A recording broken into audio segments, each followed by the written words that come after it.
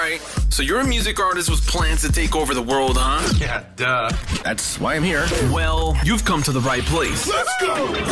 Welcome to the I Am Northbound podcast. Your guide to dominating the new music industry. What's up, y'all? How you doing? And welcome to episode number 29 of I Am Northbound. Thank you so much for joining me today.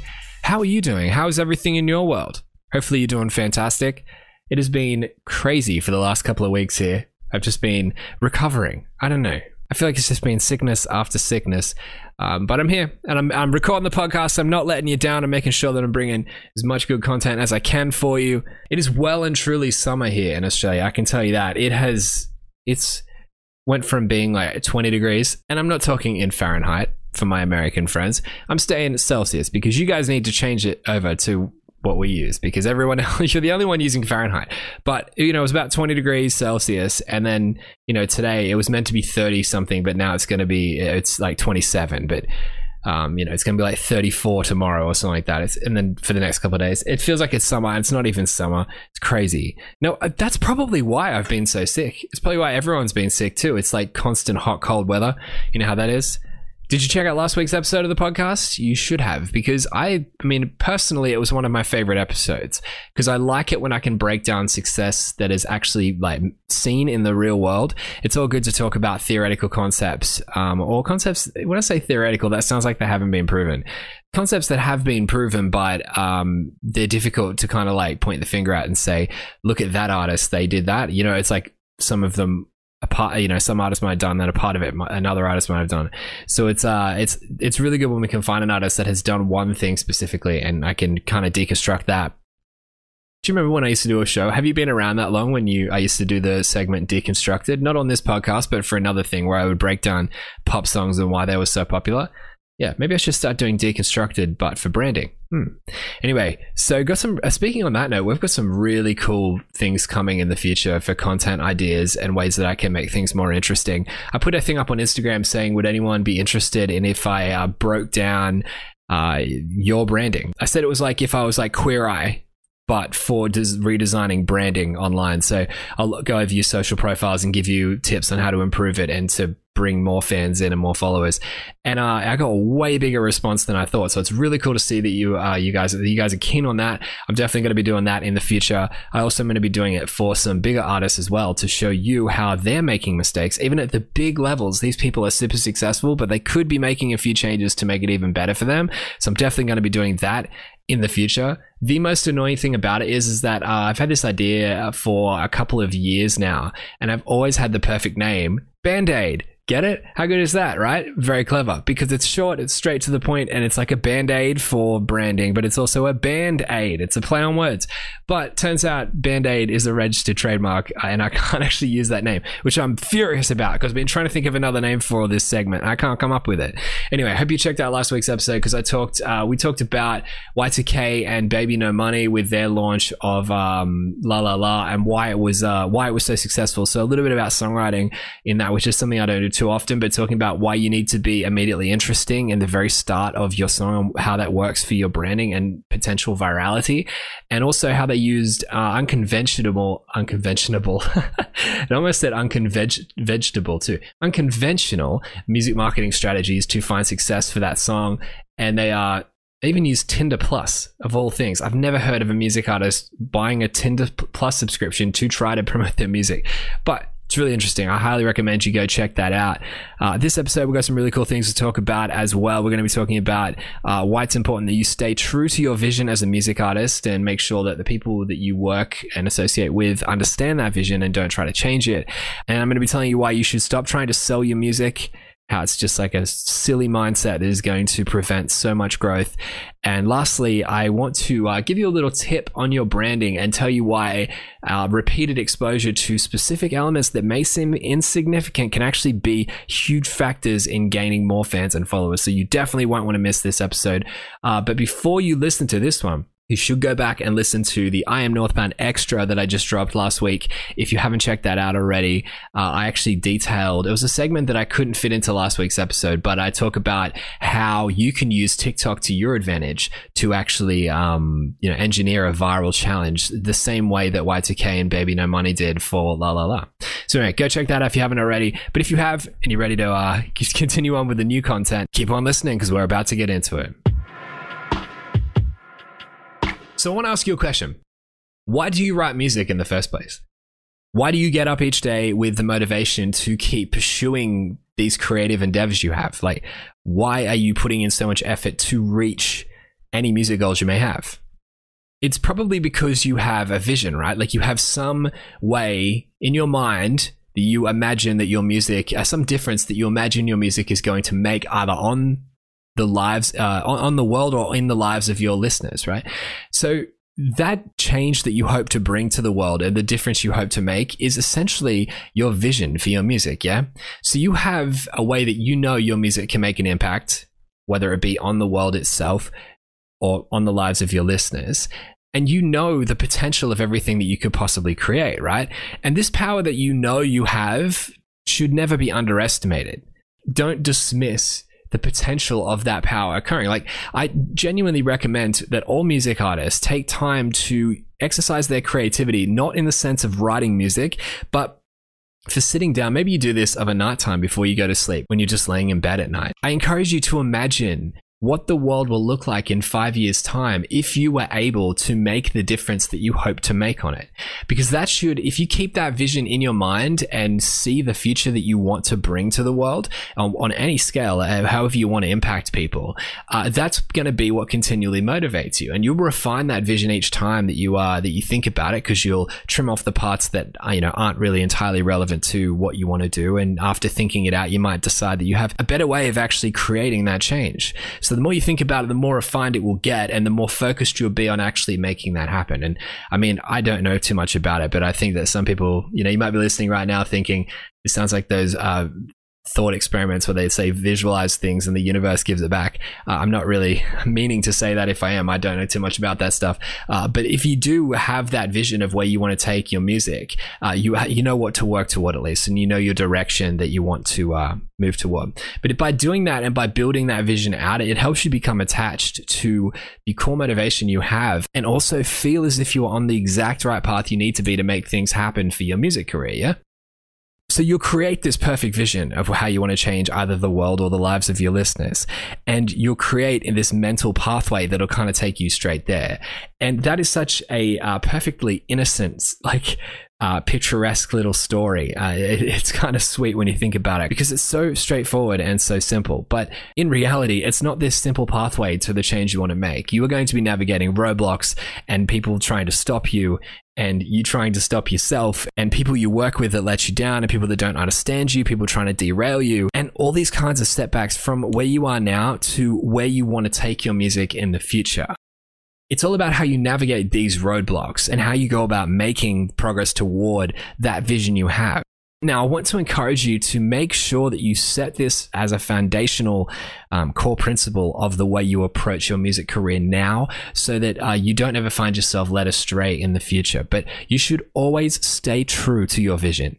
Know what you're setting out to achieve. And of course, you can change little bits about it here and there. And maybe you might need to reassess and reshape it sometimes. Yeah, sometimes you might even decide to change it altogether if you decide that you want to move towards something else. But it needs to be at your objective decision that isn't influenced by anyone else outside of your music journey.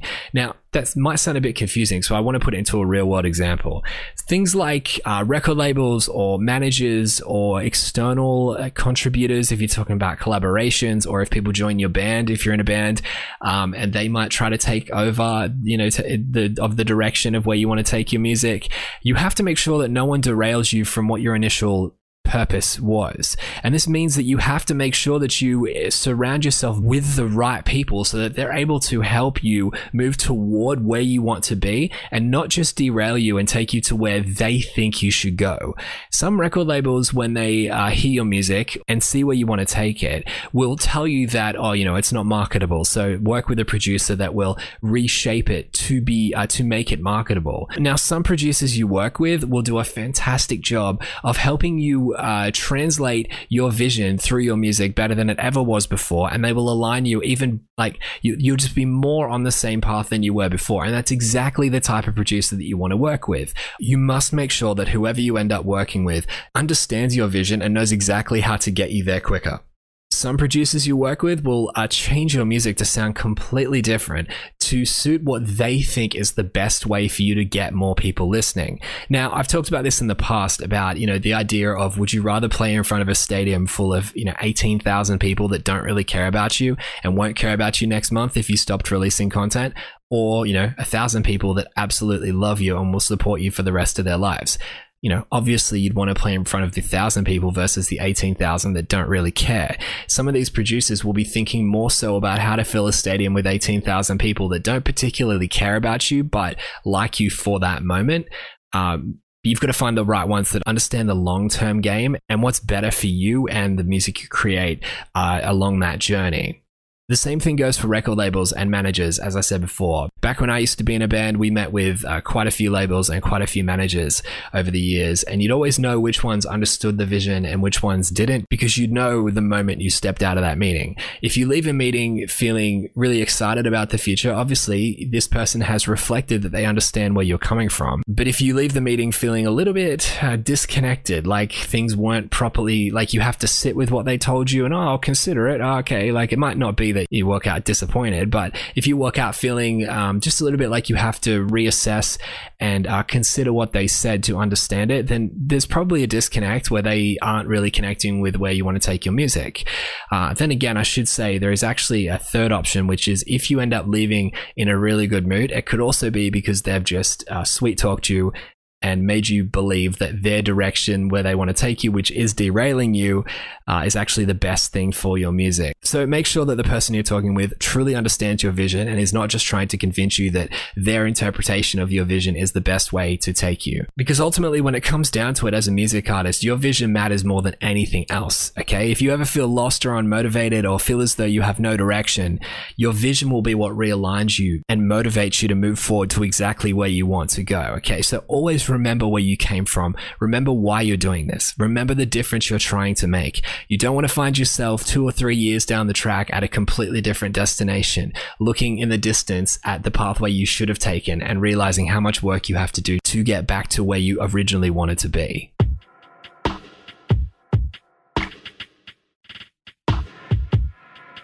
So I was working with a music artist the other day, and the question keeps coming up, like, I'm releasing an album soon. How many CDs do I get printed up? And just no one seems to like the answer. It's kind of crazy. But I keep saying, stop printing CDs altogether. You should stop trying to sell your music specifically on CDs. I learned this lesson when I was 17 years old. Yeah, like my band released our first EP and we contacted the duplicator to find out how many CDs we could get printed. And it turns out you could get like, the minimum order was like 500 or 1,000 or something like that. And we were like, yeah, we're going to sell 1,000 CDs. So we got 1,000 CDs printed. Now, by no means was this overly ambitious, because it's not like we had no followers. Our EP launch had like 500 people there and we sold like hundreds of EPs, but we ended up throwing away boxes and boxes of these EPs because we couldn't sell like the last like 300 or whatever, because CDs go online really quickly. Even back then in like 2004 or 2005, whatever it was, but forever ago. But people would burn them and distribute them that way. So, I mean, even back in time, it wasn't worth getting that many CDs printed up unless you got a distribution deal and they were in stores, or unless you were like constantly touring like every single day and you were playing new towns all the time. As I said, but then that still doesn't, the internet kind of takes over and people just burn it anyway. So it's like, you can't really, one person gets your EP, then everyone has it. If you've read my book, The 4-Dimensional Songwriter, I talk about in that, I tell a little story about how someone bought our EP at a small country town and then burnt it for literally everyone in the country town. And then when we turned up the next time, it was like sold out show. beyond sold out. People were like outside looking through windows just because how important it is to stop trying to sell your music and just distribute it, because the value comes later. But yeah, it's kind of crazy how it works like that. But nowadays it's even sillier, I think, to get CDs printed up. But I will say that I can understand the reason why music artists want to do this in the first place. Okay, it's like you spend all this time creating this music and you grow up with your favorite CDs or whatever, and then you just keep telling yourself that, I mean, it's almost like it doesn't feel real unless you're holding a physical CD in your hand going, this is what I created. I mean, I've released CDs in the past and I know that. I've released albums in the past that were just digital, and I did feel a little bit, it just didn't feel complete or satisfying to just release it online, because I wanted to feel the real like physical thing in my hands. But I just knew that it wasn't worth printing them up, because people, even like nearly 8 years ago now, people weren't even buying CDs then. So it was way better for us to just get it online and distribute it for free. I get that feeling of satisfaction, but you kind of have to trade that in today's industry, because, when I print books, I could get a single copy printed if I really wanted to, and then just do digital, and then, get the satisfaction with it only costing me a few dollars for that copy of that book, right? But you can't really do that in this day and age with CDs. I mean, I know for me, I don't know about you, but if someone gave me a CD, which people have done, they've said, oh, Jason, here's our latest CD, check it out when you can. It ends up sitting on my desk in my office for like ages, because I don't have a CD player laying around. The only way I have of actually playing it, I think, is on an old laptop that I have somewhere that never has any battery, that has a CD-ROM drive, because all my new computers don't have CD-ROM drives, and I don't know where we'd actually play a CD in the house if we needed to. Now, I don't know about you. You might have a CD player ready to go, but a lot of people don't nowadays. And I read something really interesting the other day. There's research from IHS Automotive that says that 46%, which is nearly half of all cars, won't have CD players in 2 years' time. That's what they're suggesting. So within 2 years, half of all the cars on the road won't have CD players in the cars. And think about how many cars used to have CD players. It goes to show how many new cars don't, and how many people aren't putting CD players in their cars because they genuinely don't consume their music on CDs anymore. It's entirely a streaming game.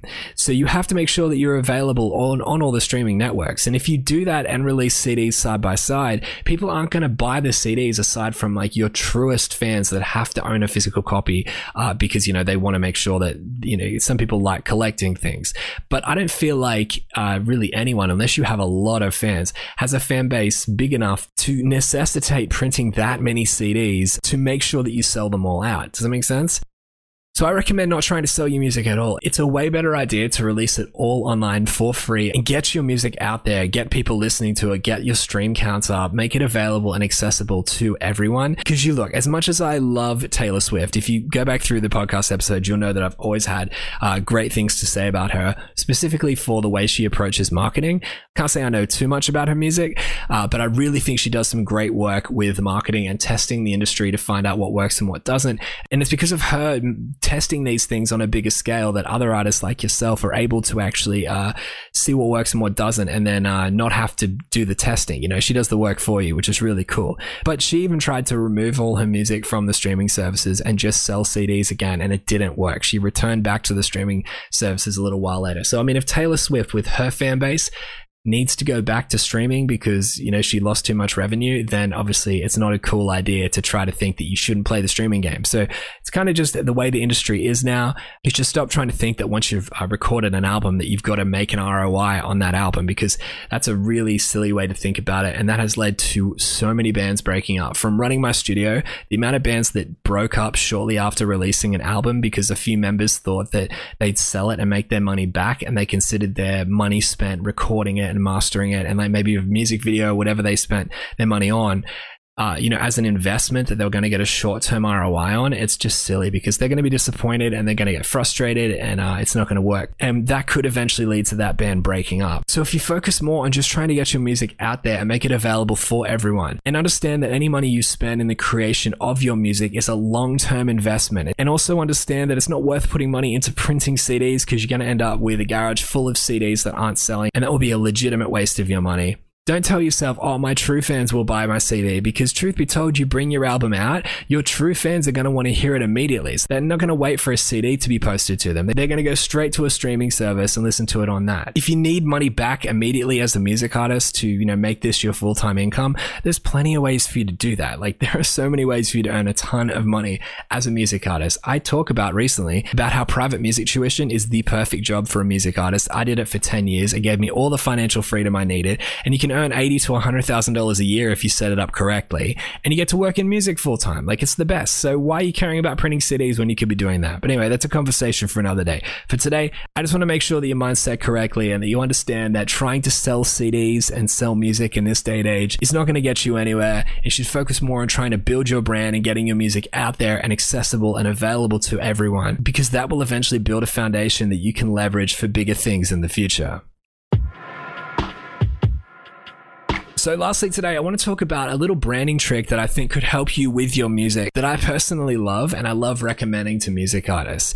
So there's, it's pretty common knowledge that as humans, if we are exposed to the same thing over and over again, we develop, a type of familiarity with it. There's a psychological principle called the mirror exposure effect, and it's kind of similar down that line. The mirror exposure effect is also called the familiarity principle. It kind of says that the more we are exposed to the same thing, the more we end up liking them. So you might hate something when you first see it, but it's a phenomenon that it's psychologically, if we keep seeing it over and over again, eventually we end up liking it somehow.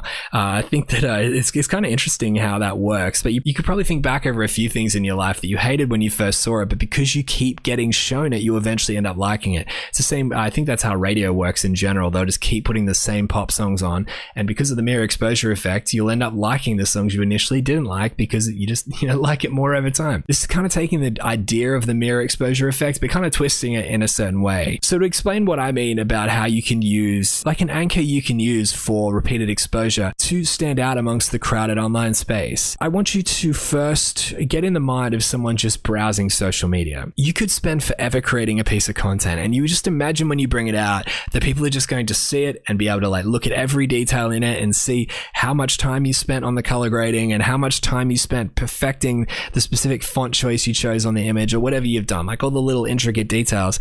But people don't see it in that way. Think about how someone browses social media, and I'm sure that's not hard for you to do because you would do it the same way too. They open a service like Instagram or Facebook and they scroll down. They look at a piece of content, they scroll. They look at a piece of content, they scroll. They look at a piece of content, they scroll. You get it, right? And that sounds pretty fast, but usually people are scrolling even faster than that because they just want to get to the next piece of content, whatever can grab their attention. And then they look at it for a second. If it doesn't grab their attention, they skip to the next one. If it doesn't grab their attention, they skip to the next one. Now, what if I told you that of those examples I just gave, one of them was your posts? How on earth could the person who was scrolling through that feed know and understand that you created that image? And if they've just scrolled by without understanding that it was you who created that post in the first place, they're not going to have built any more connection with you, and that post will essentially be wasted on them, So what you can do is you can actually create reoccurring themes within your post so that when they scroll by it, they immediately recognize it as one of yours. And because of the mirror exposure effect, if they see it enough times, they'll develop a familiarity with it and they will tend to like it over time. Now, the question is, how can you build these psychological anchors to make people understand that it's one of your posts as they scroll past? We can do this a ton of ways. It can be down to your branding aesthetic. It can be the color choices that you do on your photograph. If you have a really unique one, but it all comes down to how unique your branding presence is, because you have to be immediately recognizable within a moment of seeing the photograph. Using a specific Instagram filter might not make you stand out because there are a ton of accounts out there that are using those specific filters. So you have to make sure that you are immediately recognizable in your content, but you don't have to do it just through your color themes. This is why I say that the easiest one you can do is you as a person, right? Because the more you're in front of the camera, the more people will recognize your face as they scroll past. Now, obviously, when you frame your picture, make sure that you're front and center and very recognizable within the photograph so that people don't have to look at it to work out who's in that photo before scrolling on, because most people won't. They'll just keep on scrolling on. There's a principle in neuroaesthetic design that says find the most attention-grabbing part of your image and then slightly exaggerate it. For example, if you're wearing red lipstick in a photograph and it is quite eye-grabbing, select the color of your lipstick and increase the vibrance of it just slightly. Not enough for it to become a caricature, but emphasize the most interesting part of your image, and that will make people stop scrolling. But it doesn't have to just be the content itself that'll grab their attention. I think you can even do it on a smaller scale. This is a theoretical idea, but I'm certain that it will work in the real world. By using emojis. So if you choose a specific emoji, one that not many people use and you can associate with your branding, and you start every caption of every piece of content with that specific emoji, people are going to, over time, recognize that it's one of your posts when that emoji pops up in the comment, because they see the first line of the comment on something like Instagram when they scroll through their feeds. Yeah, you might find that people aren't interacting with your posts immediately if you start doing that inside your caption, but if you start every caption with the same thing, people over time are going to start going, I've seen that a few times. What is that? Because it allows you to separate yourself from the noise. So every time they're scrolling through their feeds, they're seeing normal posts that all just kind of blend into one another because it's so, it's the sea of online noise where everyone's doing the same thing. But then you pop up with a unique color theme and a specific emoji in the top of your comments, people are going to naturally start associating, oh, hang on, I should stop and read that for a second. And it will allow you to gain their attention and their focus and stop you becoming lost amongst all this other content. Now, most of this game as a music artist is just building brand recognition with people, okay? Like, people might not be ready to listen to your music yet, but if they know enough about you, they eventually will. So if they've hit follow on you and you start posting content often that has these little anchors within these comments, they're going to notice you. Even if they continue scrolling on by, they will know that they chose to keep on scrolling by, but knew that it was your post. So at least to some level, you've increased in recognition in their mind. Their brain has recognized that is one of your posts, and they chose to keep on scrolling. But next time, they might not choose to keep on scrolling. They might say, what is that emoji that I keep seeing all the time? I've seen that person posting often. They'll be more familiar with you, therefore more likely to build a connection with your content due to the mere exposure effect, So use whatever you can. These are just two little ideas I gave you then. But think about that. How can I make people stop scrolling in their feeds? How can I stand out amongst the noise? But more importantly, how can I make sure that everyone looking at my content knows that it's mine and doesn't just dismiss it as one of the many other accounts they're following? If you can win that game, you'll start developing that snowballing effect of attention that will make a huge difference over time. Thank you so much for listening to this episode of the I Am Northbound podcast. You made it all the way to the end. I hope you loved it. Why not check out another episode? I'm sure you can find one right below wherever you found this one. But before you do, make sure you subscribe if you haven't already. And it would mean the world to me if you could either leave a rating and a review for this podcast or share it out to your followers. That act of kindness goes so much further than you may think. It helps me help more music change the world.